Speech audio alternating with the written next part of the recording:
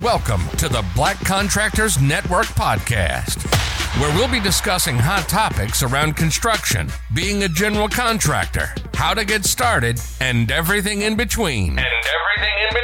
Your host has over 20 years plus of construction experience.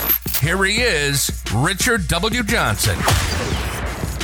Made in the U.S. of A. Welcome to the Black Contractors Network podcast. On today's episode, we will be discussing how America has always been defined by the grit and determination of its people, and our capacity to come together in common purpose at moments of great challenges. Across the generations, that spirit of resilience has seen us through war and the Great Depression, natural disasters and disease, and countless crises that have tested the nation's strength, persistence, and commitment to core values and to one another and the American dream. Which leads me to ask this question: what is the American dream in 2022? To me, this so-called dream is not a dream, but the ultimate nightmare. It's based solely on how much material things one can accumulate, such as a house, new car, lots of money, job that pays six figures, working exorbitant hours, if one attends and graduates from a so-called big-name college or university, and it focuses on the middle-class working people, completely ignoring those at the lower run of the mill. The American dream is a nightmare of endless debt, keeping up with the Joneses,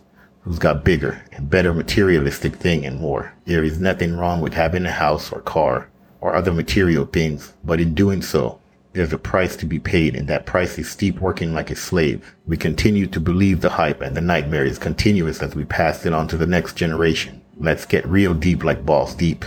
We're going deep and we're going hard. Surely you can't be serious. I'm serious, and don't call me Shirley. On how the American dream has changed over time. The beginnings of the idea of the American dream can be traced back to the founding fathers.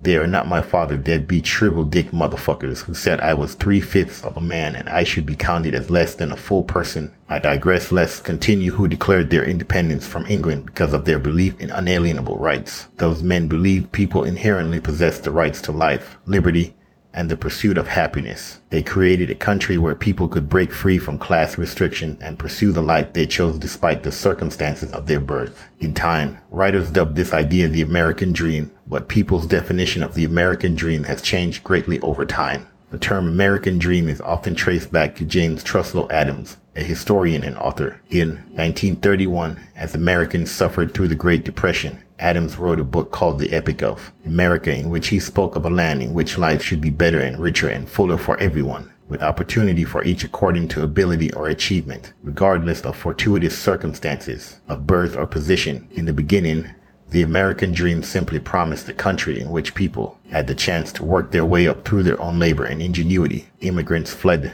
entrenched class restrictions of their homelands for the United States in the hope of obtaining land and gaining religious and other freedoms. Revolutionaries fled England in search of freedom. This promise of a better life attracted people from all over the world to the United States. They came to America ready to work hard. Many people who encouraged Americans to get involved in World War II did so believing that people all over the world deserved their chance to realize the American dream. Participating in the war allowed Americans to put their national concept of idealism on display for the world to see. Americans fighting in the war were fighting for the preservation of the American dream, which was summed up by Franklin D. Roosevelt as the possession of four essential freedoms: freedom of speech, freedom of religion, freedom from want, and freedom from fear. People who could feed their families, keep them safe, worship as they please, and say how they felt were living the American dream.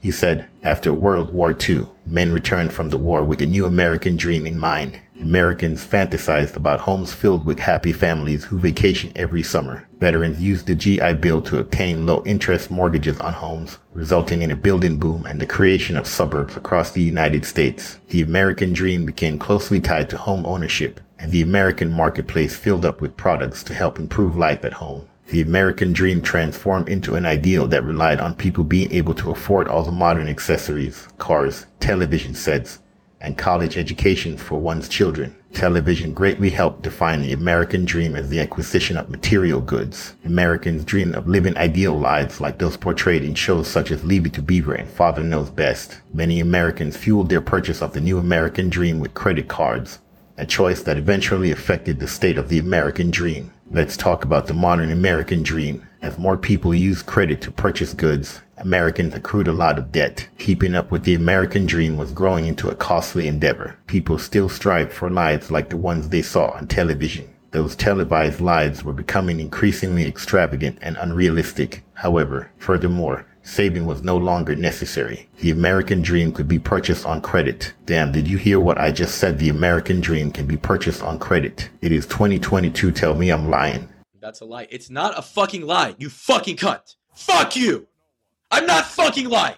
And the mortgage crisis of 2008 caused many people to lose the lives they had worked so hard to achieve. In his inaugural speech, President Barack Obama spoke of the reversal of the American dream. He was referring to the many people who were losing their homes. President Obama suggested many young people no longer believed they could have better lives than their parents, but that the American dream did still exist. The problem was in our understanding of it. According to a survey from the Center for a New American Dream, 78% of people considered personal freedom extremely important in their vision of the American dream. At the opposite end, 23% considered achieving affluence as very important. However, a shrinking American middle class has resulted in 48% of millennials in 2015 thinking that the American dream is dead. According to the Washington Post, millennials believe that it has become harder for them to get ahead, and that surpassing their parents' success has become much more difficult. As a result of this new definition, the American dream is more difficult to see in action. Because of the recession, many Americans have struggled just to keep their families fed. Furthermore, the best schools and other amenities seem to be attainable for only the wealthiest citizens. Many Americans must prioritize needs because they cannot afford as much as they once had. The contradiction in this belief that the American dream is no longer possible is that Americans have more now than they have ever possessed before in history. If people fear that the American dream is dead, it is because the concept has changed from the idea that everyone can improve their life through hard work to the idea that everyone can become a millionaire through virtually no work. The American dream as first conceived, however, is still possible. While people often must struggle, they are not sentenced to stay at that same station forever. They have the right to strive for more. Catch you guys on the next one, and remember, unity is the key. Thank you for listening to the Black Contractors Network. Make sure to like, rate, and review. See you next time. Be safe out there and take care of each other.